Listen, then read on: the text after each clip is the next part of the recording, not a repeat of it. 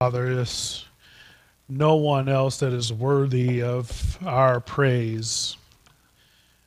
There's a man that said, our hearts are like idol factories. We are made and created to worship. And Father, we just thank you for directing and our worship to you and helping us to see who you are and what you've done throughout the course of history as well as in our own lives.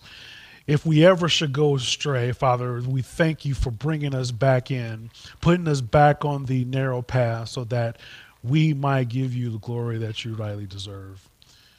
Father, help us here today as we continue to struggle with the ills of this world and this life, but know that you've given us the greatest gift that we could ever dream or imagine. And that's the gift of your Son, Father. We thank you so much for paying the penalty on our behalf and just loving us in such an unimaginable way. Father, help us here today as we open up your sacred texts. Give me the words to say and how to say them. May the words of my mouth and the meditations of my heart be acceptable in your sight, my Lord, my strength, and my Redeemer, in whom I trust. It's in Jesus' name we pray. Amen. Well, good morning again. We're going to continue our series here this morning in the book of Acts. We're going to be in Acts chapter 22. Sometimes when we go through different things in our lives, it's really tough. Somebody just this morning asked me how my week was, and I said, well, my week was pretty terrible, to be honest with you. But it's real life. I mean, stuff like that happens. And it's sometimes easy to get mired down in what doesn't work, what's not going our way. And when we do that, especially when it's relational, we can tend to feel isolated. And especially as we're coming out of this whole pandemic and everything that's going on, where we were asked to shelter in place and all these kind of things, a lot of us haven't stopped sheltering, not only physically, but also emotionally and spiritually. And because of that, because of that isolation that we're putting ourselves through, we can tend to be lonely. We're isolated so much emotionally and relationally that we feel like everybody else has abandoned us. We don't know where to turn. But the reality is that we have some part to play in that as we isolate ourselves. And some people do stay away and isolate from other people as well. But regardless of who is physically there with you, the goal that we should get as Christ followers is that God is with us continuously. He's not gone anywhere. Sometimes we move away from him, but he's always constant. He is always there. He is always present. Well, sometimes it just doesn't feel like it. Because we got so many things, so many distractions that are going on in our heads that we feel so far from God sometimes. Maybe that's just me. That there's so many things that are going on in our world, in our own lives, that we're like, God, where are you? How could you allow this to happen? As we're looking at the things that are going on in Europe and having Russia going in to attack Ukraine this week, man, it's heartbreaking, the type of things that we're seeing. Hopefully you're in prayer for Ukraine, who, a democracy with elected government, they're just there and they're a byproduct. And then we've got Russia coming in trying to take over their country.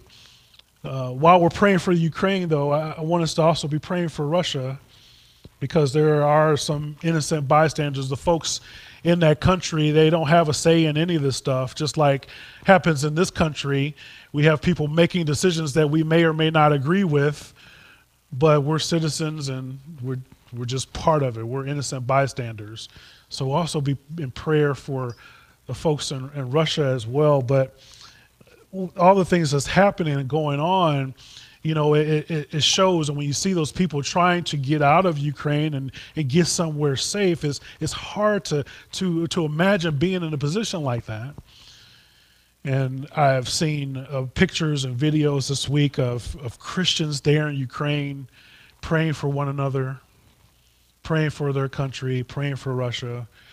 Folks that are out and singing God's praises, they're using this opportunity to share the good news, to talk about who Jesus is, even in the midst of the struggle that they're in, trying to remind them that God is there.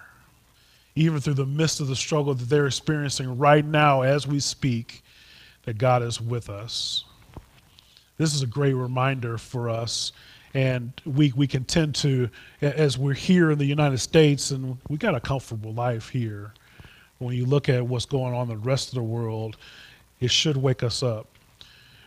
Because we're living in history right now. How we respond to this engagement is going to have effects not only for Russia and Ukraine, but it's also going to have effects for us here in the United States, depending on how we address it. But still, that doesn't negate the fact that God is with us and he is in control. That should give us peace. That should give us solace that as bad as things can get, that God had a plan from the foundation of the world. And he's got a goal and he's in control, as bleak as it might seem to us today. This morning, as we dive into Acts, I want you to see how Paul deals with the struggles that he's going through, personal issues and struggles that he's being challenged with. And even he needed this reminder. I don't know about you, but when I read the New Testament, most of which is written by Paul, man, he's like a superhero of the faith. And I'm like, man, this dude is just amazing. He's going all on these missionary journeys. He's reaching people for Jesus. He's got his mind focused on what matters. But today we get to see he's human just like we are. He struggled just like we do. Turn with me in your copy of God's Word to Acts chapter 22. We're going to pick up here in the 22nd verse. Acts chapter 22. So up to this word, they listened to him. And they raised their voices and said, "Away with such a fellow from the earth, for he should not be allowed to live." And as they were shouting and throwing off their clothes and flinging the dust in the air, the tribune ordered him to be brought into the barracks, saying that he should be examined by flogging, to find out why they were shouting against him like this. But when they had stretched him out for the whips, Paul said to the centurion who was standing by, "Is it lawful for you to flog a man who is a Roman citizen and uncondemned?" When the centurion heard this, he went to the tribune and said to him, "What are you about to do? For this man is a Roman citizen." So the tribune came and said to him, "Tell me, are you a Roman citizen?" He said, "Yes." The tribune answered, "I bought the citizenship for a large sum." And Paul says, "But I'm a citizen by birth." So those who were about to examine him withdrew from him immediately, and the tribune also was afraid, for he realized that Paul was a Roman citizen and that he had bound him up. If you've been with us, we're picking up here where we left off. Paul is addressing this angry mob. If you go back and read the earlier part of chapter 22, and he's going and expressing to them. He's there in Jerusalem, and there they see the Gentiles, and they're accusing him of defiling the temple and doing all these sorts of things, and to abandon their traditions. And Paul's like, "No, that's not what I'm doing. I'm not trying to tell you to abandon your citizenship. I wouldn't do anything to admire the sanctuary or anything that's going on. I know the rules. I practice them myself." But they just go and they start to gossip and to make up these stories. And he has to defend himself. And so here Paul is, he's addressing this angry mob. But still, it amazes me, and still even in the midst of this, he wants to share the gospel with these people who are trying to kill him. He's going in and he's like, "Well, I know you got an offense against me, but let me tell you about Jesus." Can you imagine this? To be able to have this idea and to have your foundation so solid. And they seem to listen to him right up until he starts talking about the Gentiles again. Like they're listening to him. Oh, yeah, that sounds good. Oh man, that's amazing. I want to know more about this Jesus guy. And then he talks about Jesus being there for the Gentiles. Like, oh, we don't like those people. We don't want to be here and talk about the Gentiles. We don't want them to have the same things that we have. So they didn't want to hear anything after that. The soldiers take him away to the barracks and they stretch him on a rack to torture and interrogate him. And need I remind you, these Roman soldiers, they're good at their jobs. This was their only role, is to torture people. They go through practice and training in order to be efficient at it. And they want to understand why these people were so against Paul. They want Paul to tell them, and they think he's a terrorist, and so they're just really coercing him to say, yeah, you're right, I'm a terrorist. I'm doing all the things that the mob is angry for me so they can kill him. Because they don't believe that he's there for any other reasons. I don't know if it happened as cool as it sounds, but I'm trying to picture this the best I can. So they have Paul, they take him in the barracks, they put him on this thing, and they start to stretch him out so they can start to interrogate him. And Paul says, hey, by the way, hey man, come here for a second. Can I ask you something? Hey, is it lawful for you to flog a Roman citizen? I don't know if it came off as cool as that and calm. When he's about to be flogged, and he asks his Roman soldier this question. I don't know if he's yelling out in agony, but I imagine if I was to make this movie, wouldn't that look like? And the Roman soldier's like, oh wait, what'd you say now? You're a Roman soldier, or you're a Roman citizen? Because the Roman law forbade the flogging of a Roman citizen without a hearing or formal sentence, as Paul says, without being condemned. So, I mean, if he was found guilty, then, all bets are off. But he had not yet been tried. So the tribune admitted that, he bought his citizenship. So he comes in and he's like, well, I'm a citizen too. I paid some good money for my citizenship. Back then, if you wanted to be a citizen, you had to have a sponsor. You throw a few dollars to the emperor for a bribe, and then you could buy your citizenship that way. So this tribune was Claudius Lysias, may have purchased his citizenship from the sponsorship of Emperor Claudius. So he comes in, and you can be big time if you were able to buy your citizenship from the emperor and you kind of assume his name.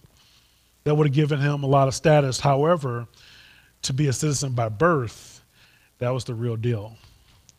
If you're a Roman citizen by birth, that would give you a more prestigious status in the Roman citizenship there. So as I mentioned before, they didn't have IDs. They didn't bring out his driver's license. He didn't have a birth certificate or anything like that. But there had to be some trust and some type of verification as they're going through. Because the penalty for saying that you were a citizen was death. And so by just claiming that you're a citizen, like, well, this must be the real deal because you know what we do to you if you're lying, right? You'll be in big trouble, more trouble than you're in now. If you claim to be a citizen and you're not, it's going to be all bad for you. So that's what Paul is doing, and he's telling them that he is a citizen and effecting his rights for the day. Look with me in verse 30. It says, but on to the next day, desiring to know the real reason why he was being accused by the Jews, he unbound him and commanded the chief priests and all the council to meet. And he brought Paul down and set him before them. And looking intently at the council, Paul said, brothers, I have lived my life before God in all good conscience up to this day. And the high priest Ananias commanded those who stood by to strike him on the mouth. Paul said to him, God is going to strike you, you whitewashed wall. Are you sitting to judge me according to the law, and yet contrary to the law, you order me struck? Man, this is interesting. Who says the Bible is not interesting? Man, like I said, if you're really reading this and seeing it in your mind's eye, this is compelling. this high priest Ananias orders the soldiers to hit Paul, and it sounds like Paul just went off on him. Who do you think you are? Somebody, you want to hit me in my mouth. What's going on here? Last week I talked about how calm Paul is, and even here as he's being stretched, but it sounds like he had enough. He had his fill. This was the straw that breaks the camel's back, and Paul couldn't contain himself. He's like, let me tell you something. You want to hit me in my mouth. Who do you think you are?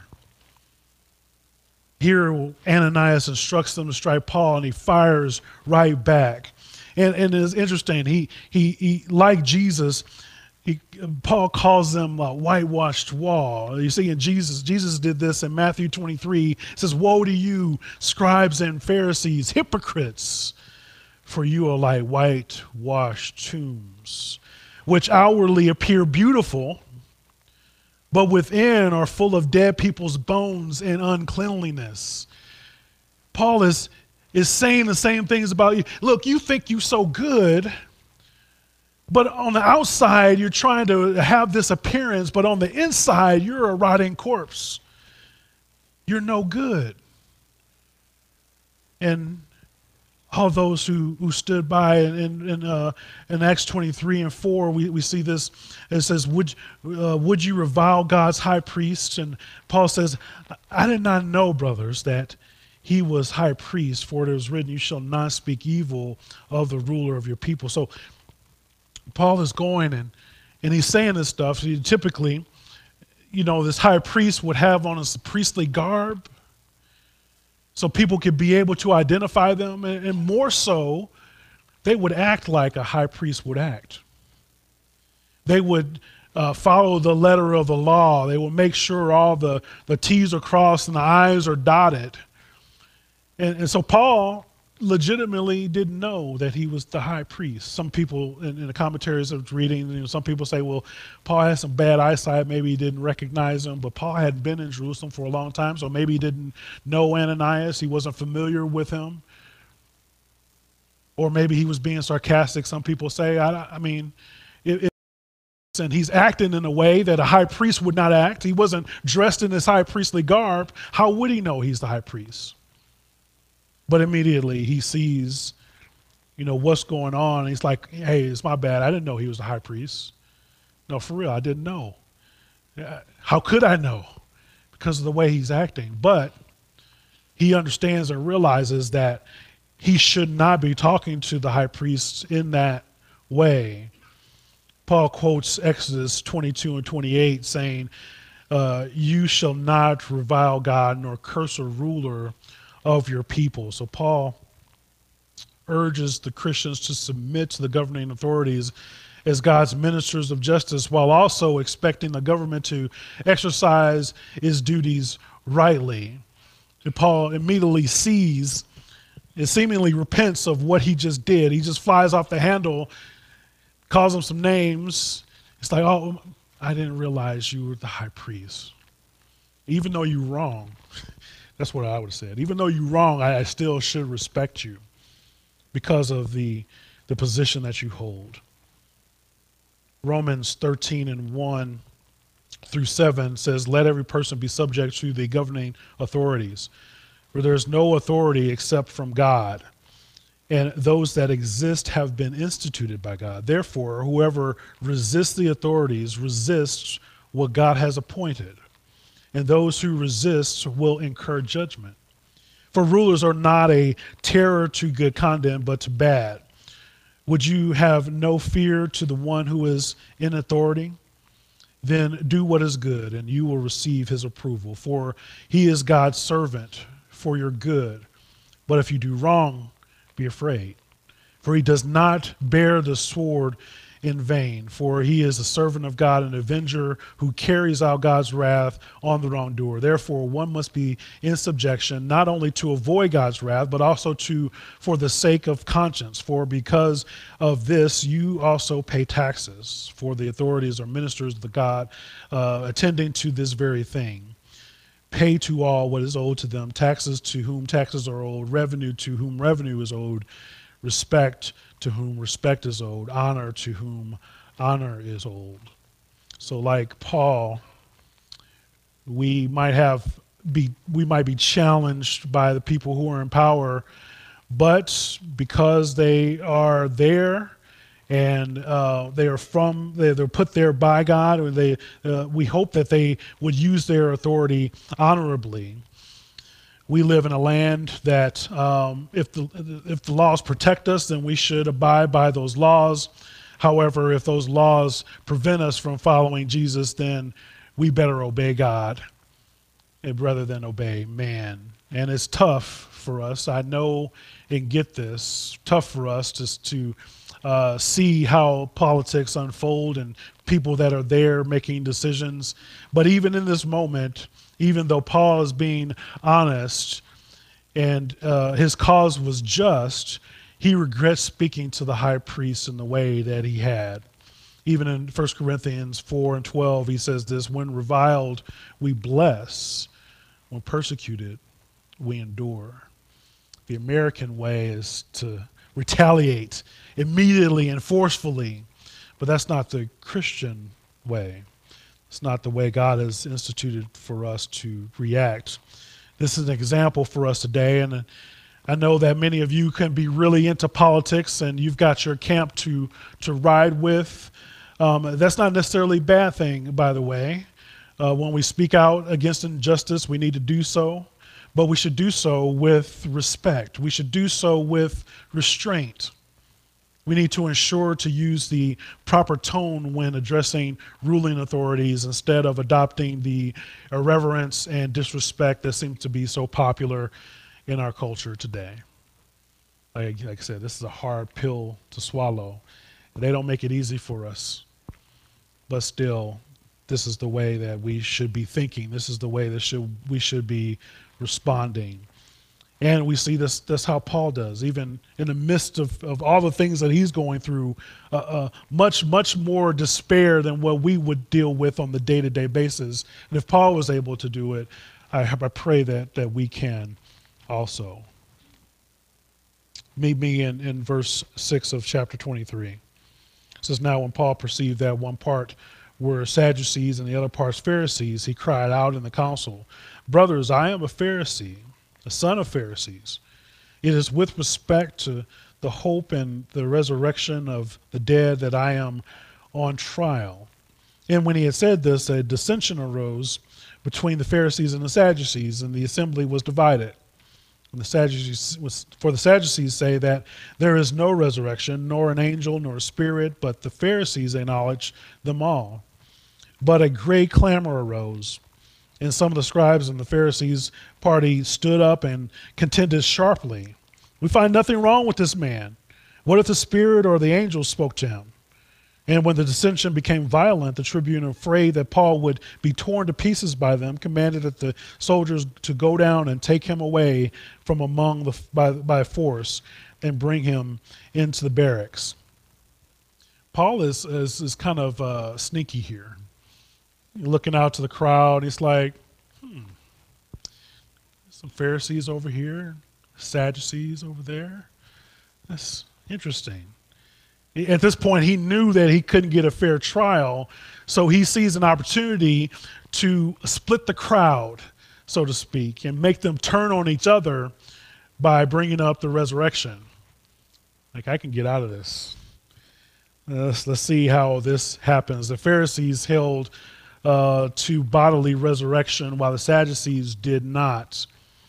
In Acts 23 and 11, it says the following night the Lord, sorry, I don't want to jump there, but he goes in and puts this bomb out there just to say, hey, this is the camp that I'm with, this is what I believe in, and this is what I'm on trial for.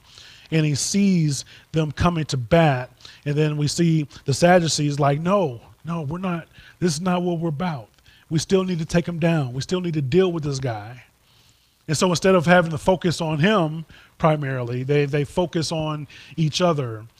And the Sadducees they're trying to come out, and because of in effect, to kind of save his life from being torn, like, hey, he's a Roman citizen. We need to kind of take care of him to some extent. So we need to get him out of this situation. We need to make sure that he is able to go and stand trial. in this situation. Now, verse 11 of 23. Following night, the Lord still stood by him and said, "Take courage, for as you testify to the facts about me in Jerusalem, so you must testify also in Rome." This is incredible because he sees the Lord, and the Lord appears to him and gives him some encouragement. And if I were able to put myself in his shoes, I'd imagine Paul was pretty low at this point. I mean, the real danger that he was in the moment, danger for his own life, being falsely accused and nearly killed. I can't imagine what he was feeling at that moment. He suffered physically, he suffered emotionally because of the rulers and of the crowd. And he was sorely in need of God's grace. Sometimes there's only so much you can muster up on your own. And I think that's the point. That he really needed to look to Jesus for the hope and the encouragement that he needed. And then the Lord Jesus appears to Paul at that very moment to give him the encouragement that he needs right then. The Lord knew what Paul was thinking, what he was dealing with, knew he was at a low point, and appears to him to prepare him for what's ahead. As reading through this again, this is an incredible and tender moment because Jesus knows Paul and understands exactly what Paul needed right then in that moment. Brothers and sisters, I submit to you today that Jesus knows you in the same way.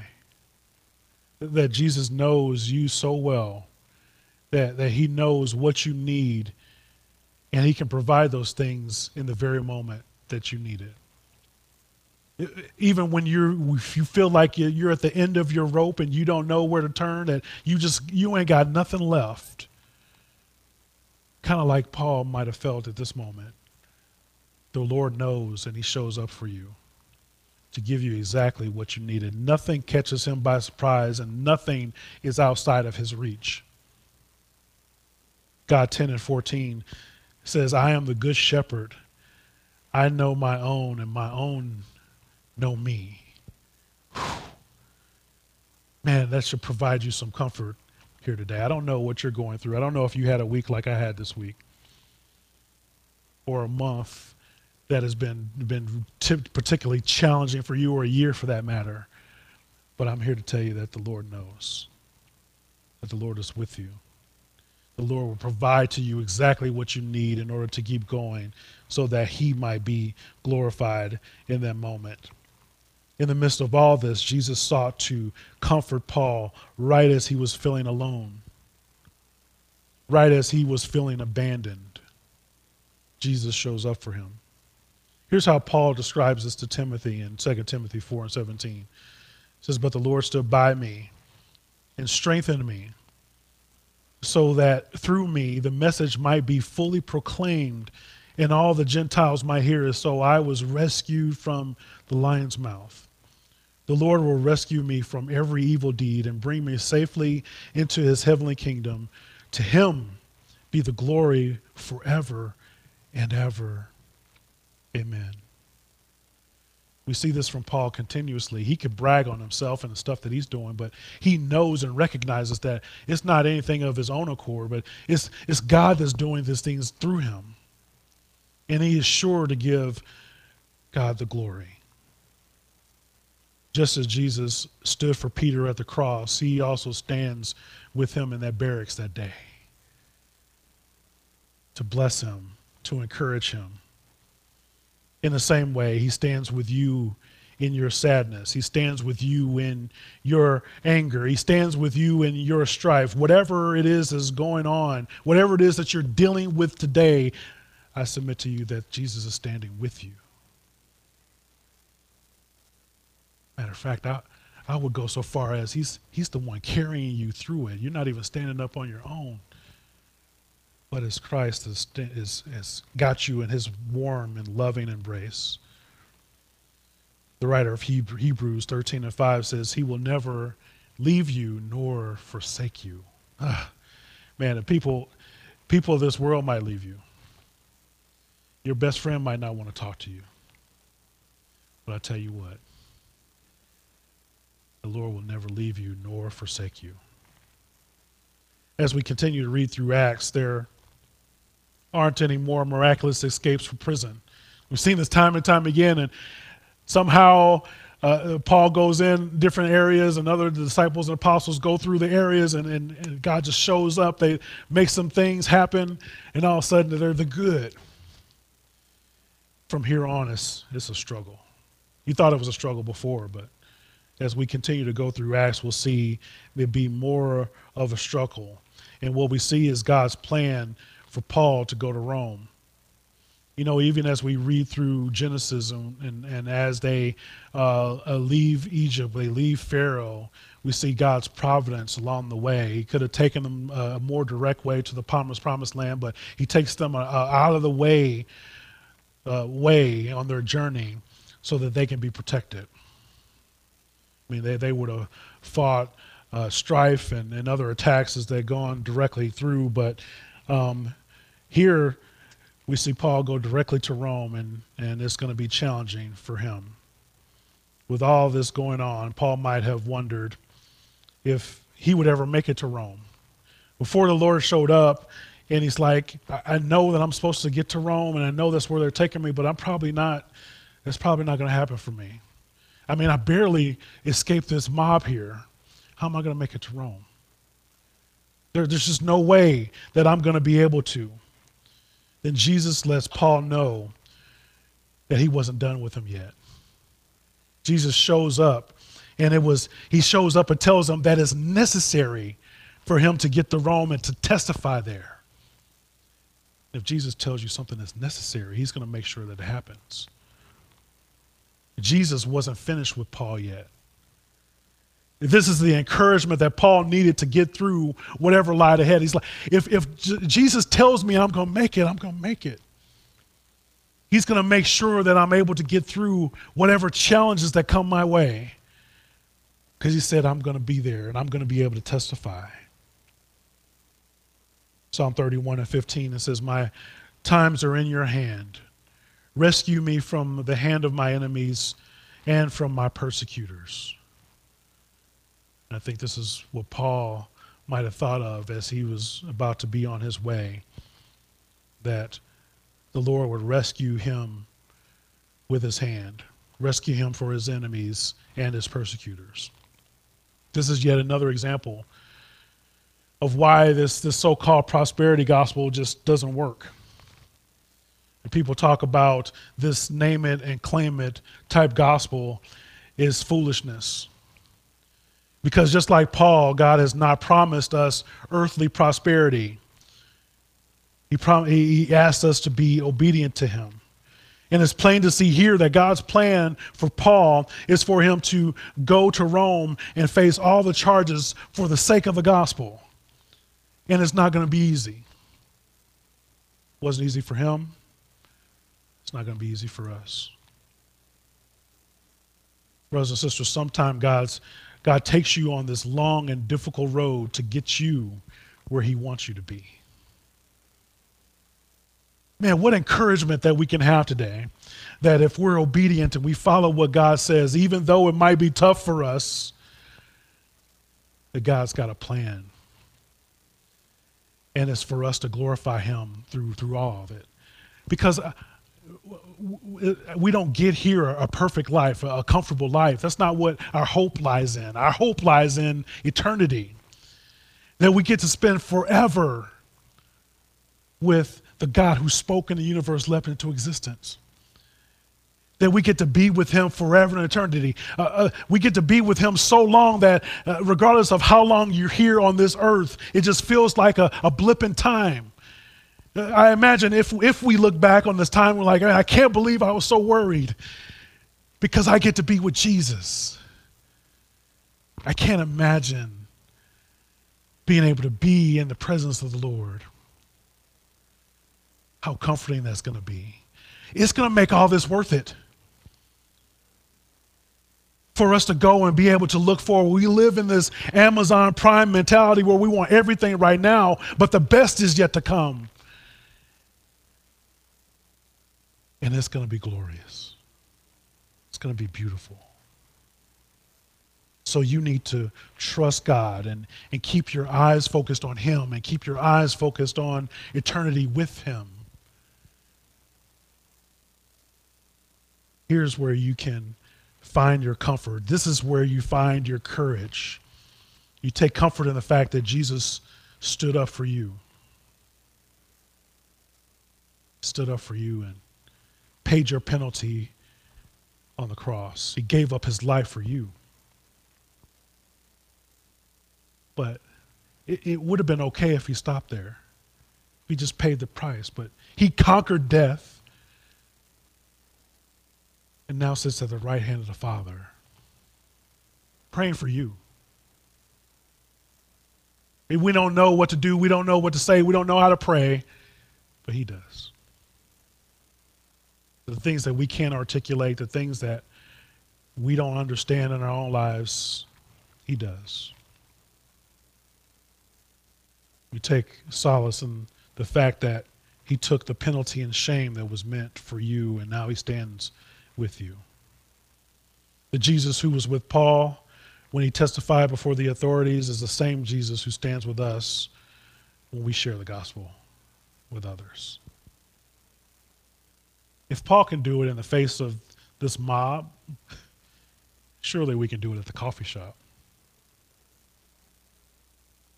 Surely we can share the gospel with our coworkers, our best friend, our family members.